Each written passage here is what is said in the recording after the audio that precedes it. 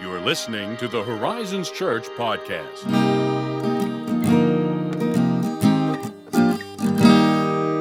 Good morning, Ethan Bolton. Good morning, Josiah. How are you doing? I'm fine. How are you?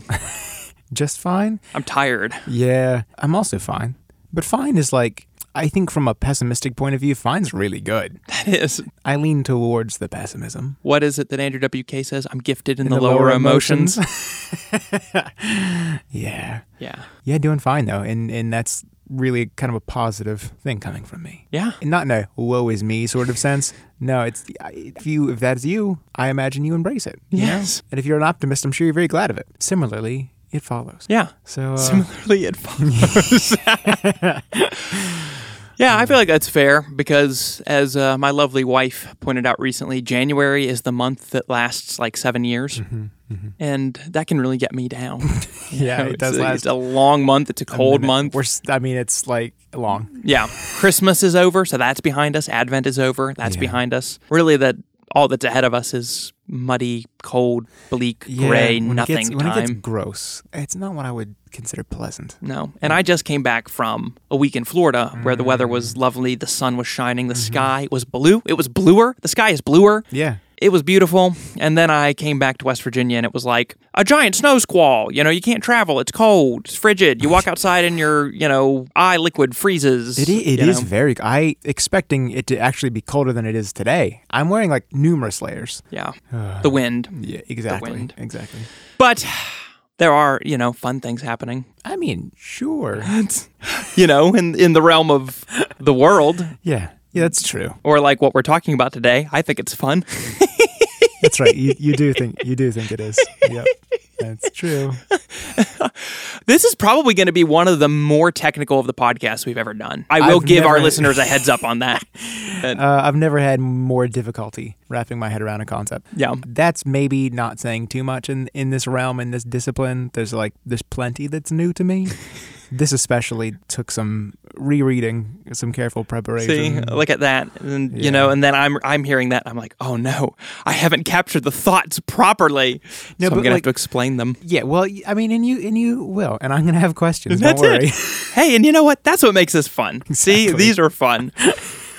So yeah, if you remember, we recently did an episode where we talked about the two primary modes that you can identify as seeing Christ in all of Scripture. Mm-hmm. So following what Jesus said about himself in Luke 24 on the Emmaus Road, he said all Scripture was ultimately really about him, which begs the question, in what ways? And how is that possible? How can you figure that out? Exactly. And we mentioned two ways, Messianic prophecy as being one and typology being the other. And I figured that right off the bat, we would just get the most difficult one out of the way, which is typology. Oh, yeah. So just brace yourselves. If you have a notebook and you want to take notes and ask questions.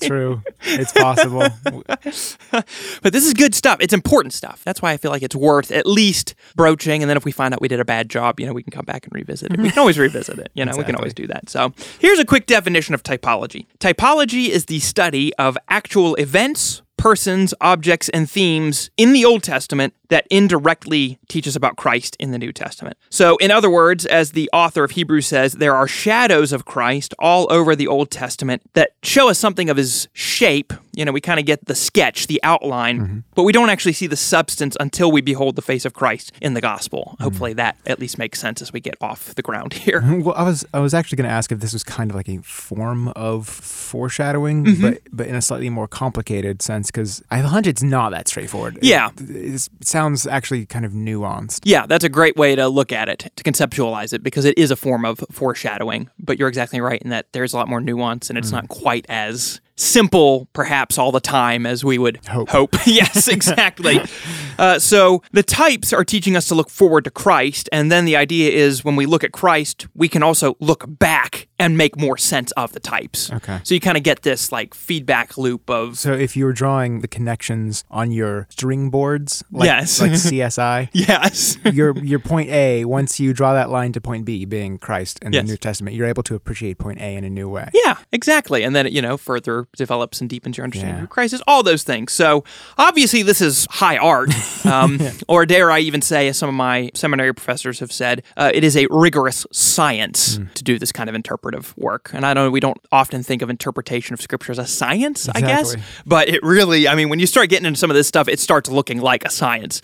And the danger with typological interpretation is that you can do really crazy stuff with it if you're not careful. You can make all kinds of crazy stuff up. And when you're dealing with Scripture, the comparison I like to draw is that it's a lot like going into a chemical workshop and just mixing chemicals together just to see what'll happen. You're liable to blow yourself up and hurt other folks in the process. So you just got to be careful with this stuff. It kind of sounds like there are very specific right and wrong answers in figuring this out. Like it's not necessarily up to a lay interpretation. Yeah, and there is, of course, debate about, how far and to what degree you should take this. I would recommend that as you're digging into this, if this is something you've not practiced, that you do get some good helps, like a study Bible, or you pick up a biblical theology by a guy like James Hamilton, one of those guys, to help you in this process, because you can just do a lot incorrectly if you're not careful.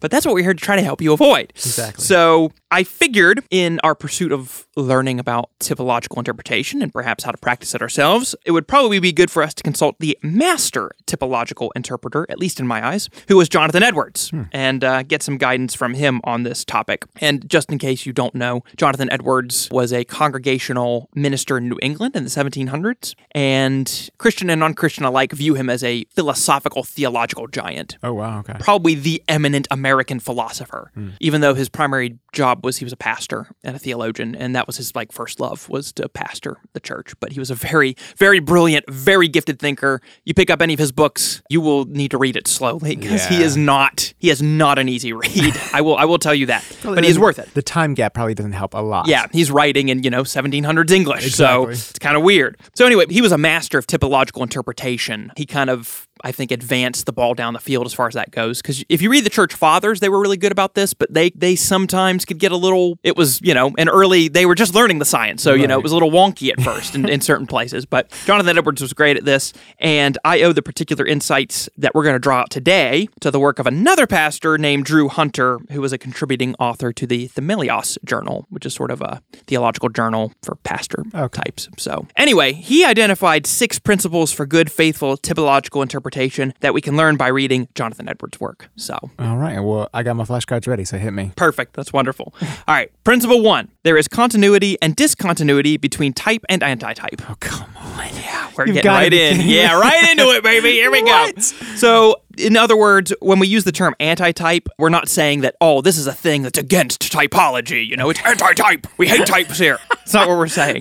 The antitype is just the thing to which the type is referring or foreshadowing or corresponds to, if that makes sense. So, for example, in our case, the antitype we're always going to refer to is Christ in the gospel. That's what that's referring to. What he's saying is that all types in the Old Testament will have a resemblance to Christ, but an imperfect one. Okay, that's all he's really saying. So there will be ways in which we will clearly see the connection to Christ, and there will be other ways in which we'll see a lack of connection. So, if English isn't your first language, I trust that you've quit our podcast. I'm done. But okay, so what I'm getting, and correct me as needed. So I'm literally going to take this from the top. So typology, I'm just going to refer to it as a discipline here, where we find these echoes of Christ within the Old Testament. Or within this terminology, types of the antitype. Yes. So echoes of Christ, types of the antitype. And we've used this description before, and you mentioned it earlier, by calling them shadows. Yes. Shadows cast this vague two-dimensional shape of whatever's casting it, but they never fully communicate the three-dimensional form. Yes, that's perfect. That is essential. That's what we're dealing with in the first principle. Yes, exactly. So let's take an example. Genesis 22. Abraham is told to go sacrifice his son Isaac, and before he does it, the angel speaks, God speaks to him, and they find a ram to offer instead, right? Yeah. Well, we see in that event a type of Christ, because there's continuity in that there's a sacrificial offering being made in place of someone else, right? Substitutionary sacrifice. That's what Christ does on the cross, right? He's a substitutionary sacrifice. But there is obvious discontinuity in that with the ram, it's an animal, not a human being, and its sacrifice does not atone for sin once and for all. Right. So that's what we're dealing with in the first principle. So clearly similar, but ultimately and obviously not identical. Yes, exactly. Okay. And it doesn't have the same effect as the antitype does. Right, okay. So that's principle 1. Principle 2,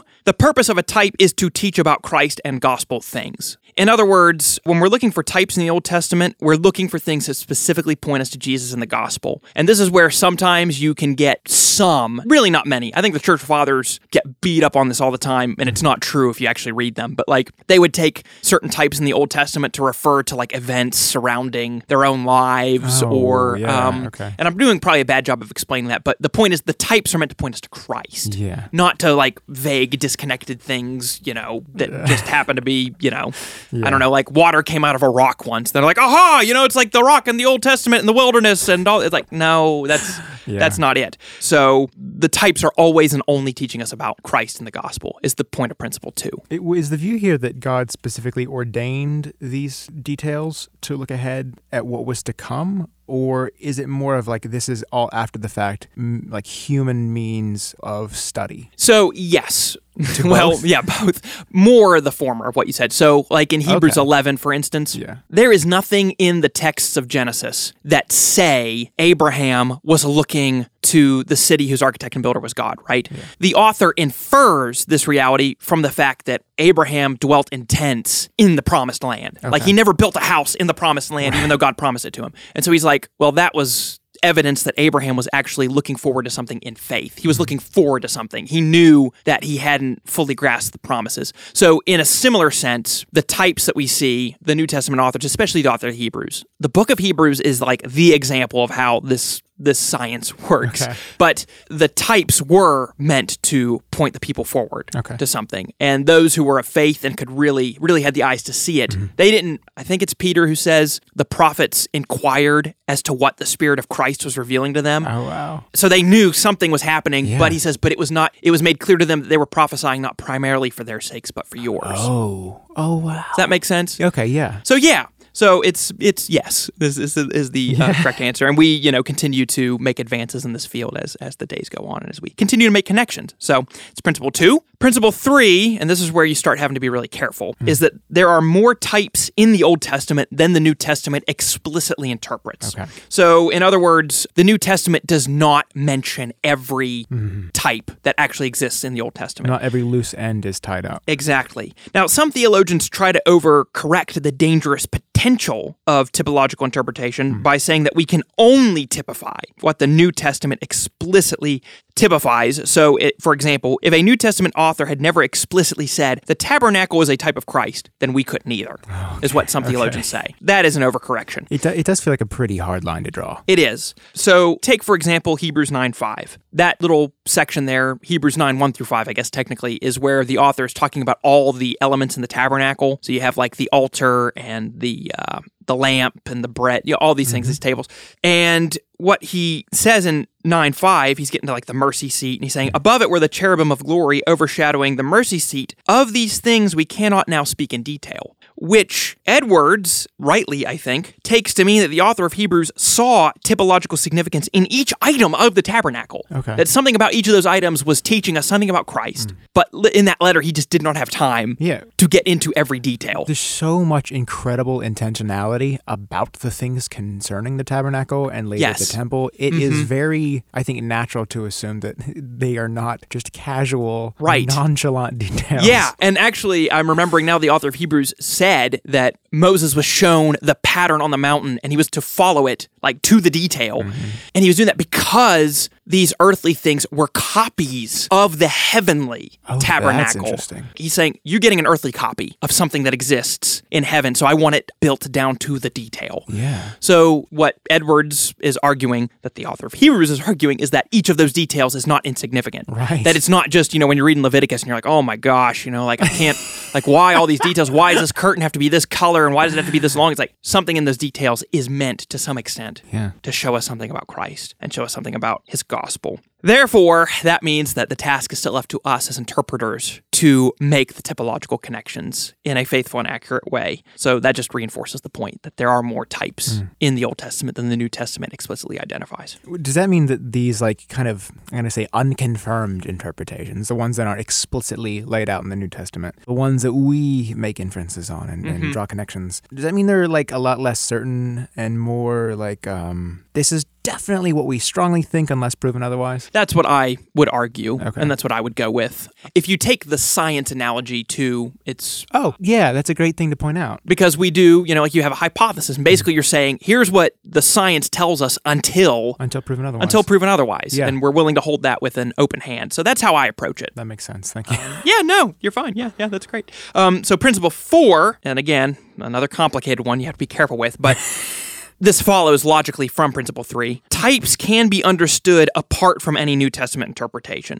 So, you know what I mean? So, obviously, if the author of Hebrews didn't interpret every detail of the tabernacle for us, we have to interpret it apart from explicit help in the New Testament. To make sure I'm tracking at the beginning, we're saying that even if we did not have the benefit of the New Testament, these are still something we should be able to study and learn and benefit from. Yes. Even without that confirmation that the New Testament offers. Right, exactly. Jonathan Edwards would actually say that under the preaching of the gospel and with the New Testament, we have an enormous, immeasurable benefit in looking back. Because even where we don't have explicit interpretation, it's a lot easier because we have a whole base to work with. Exactly. But his point is that those texts are inspired by the Holy Spirit, and if all we had was just the gospel, right, and we knew who Jesus was, we would be able, with the Spirit's help and with a lot of thinking and meditation, to be able to interpret those types. And that's what, Paul says that. He tells Timothy, think over what I say. Yeah. For the Holy Spirit, for God will give you understanding in everything. And then you also have Paul saying in Romans, what was written in former days was written for our instruction, that through endurance and through the encouragement of the Scriptures, we might have hope.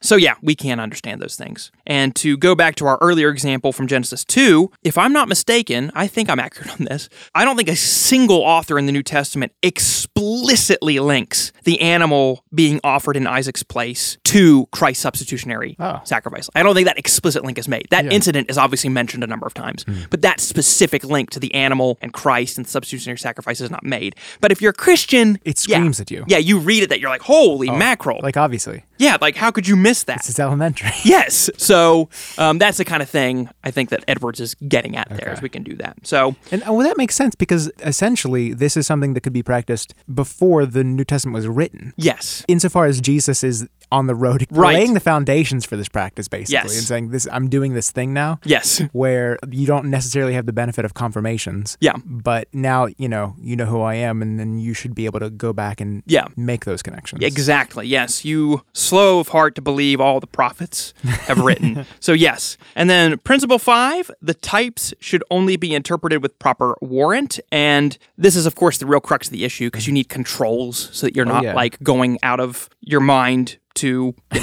make up stuff, right? Yeah, something to keep you from going off the rails. Exactly, right? It's like, should we take every reference to number 3 to be a typological reference to the Trinity? Probably not. We should probably not do that. I don't think so. So Edwards notes from Hebrews 8:4-5, going back to the tabernacle again, it was not just the tabernacle that was typical on the one hand, nor was everything imaginable typical on the other hand. Instead, everything related to the tabernacle was typological. Thank goodness Edwards isn't difficult to understand. I know, right? So let's put that back. We'll go to our Genesis 22 example because I think that makes it a little more concrete and easy to see.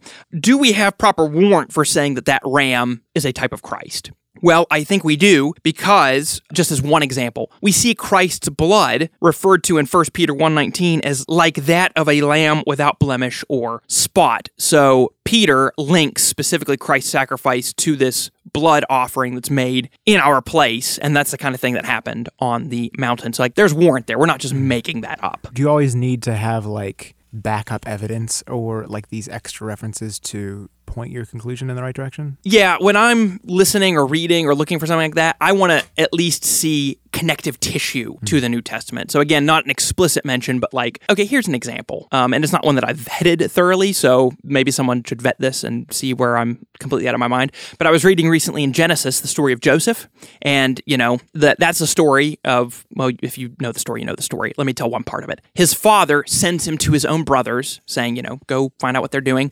His brothers hate him. They do not receive him, and they're like, let's kill him. And instead of killing, they throw him into a pit, right? Well, that is a type of Christ. I think even you can see that in the linguistic connections of the text, in that Jesus is the beloved Son whom the Father sends to his own. His own do not receive him. They conspire together to kill him. He is, in the language of the Psalms, thrown into a pit, but then he is raised back out again. Okay. I see that as a type of Christ. Yeah. And there are linguistic connections there, thematic connections that I think, okay, that makes it a warrantable type. That makes sense. Yeah. So that's what I'm looking for when I'm doing it. I say that as if I'm like, I'm the expert. I'm the subject matter expert on this. But that's principle 5. And then finally, principle 6. And this is a principle I think it's not just true of typology, it's true of the whole scripture. So this principle will sound a little bit like Edwards is being harsh. And I'll just say the principle. He said principle 6 is the failure to understand types is on the interpreter. Okay. So, Thank you, Jonathan Edwards. Thank you for making me feel terrible about myself. It's my fault. I know it's my fault. Yes, I know, I'm terrible.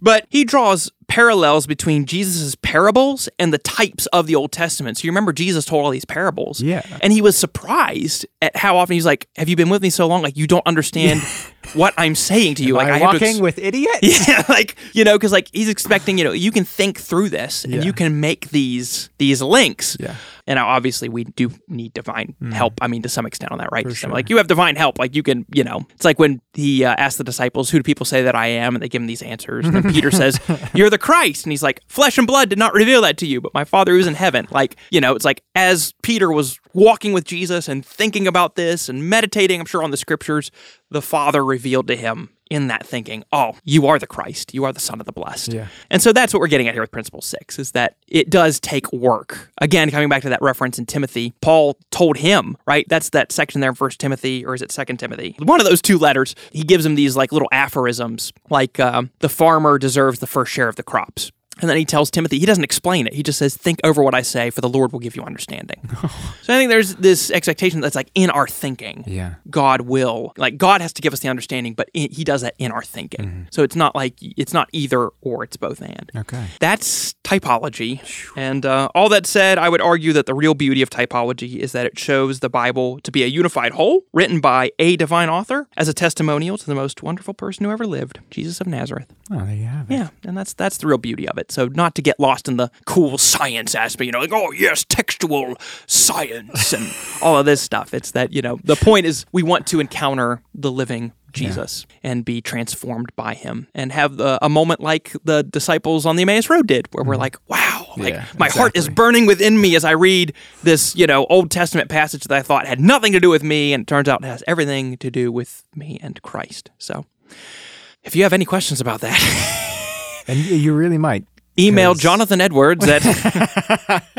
Just kidding. You can shoot us an email at podcast@horizonschurch.net, or you can interact with us on social media. And if you benefited from this, your Bible reading was changed forever, and you want to leave us an honest 5-star review and share with your friends, you can do that. I see the review now. Typology changed my life forever. You never know. You never know. Well, thank you as always for listening. Happy reading, and we'll see you next time.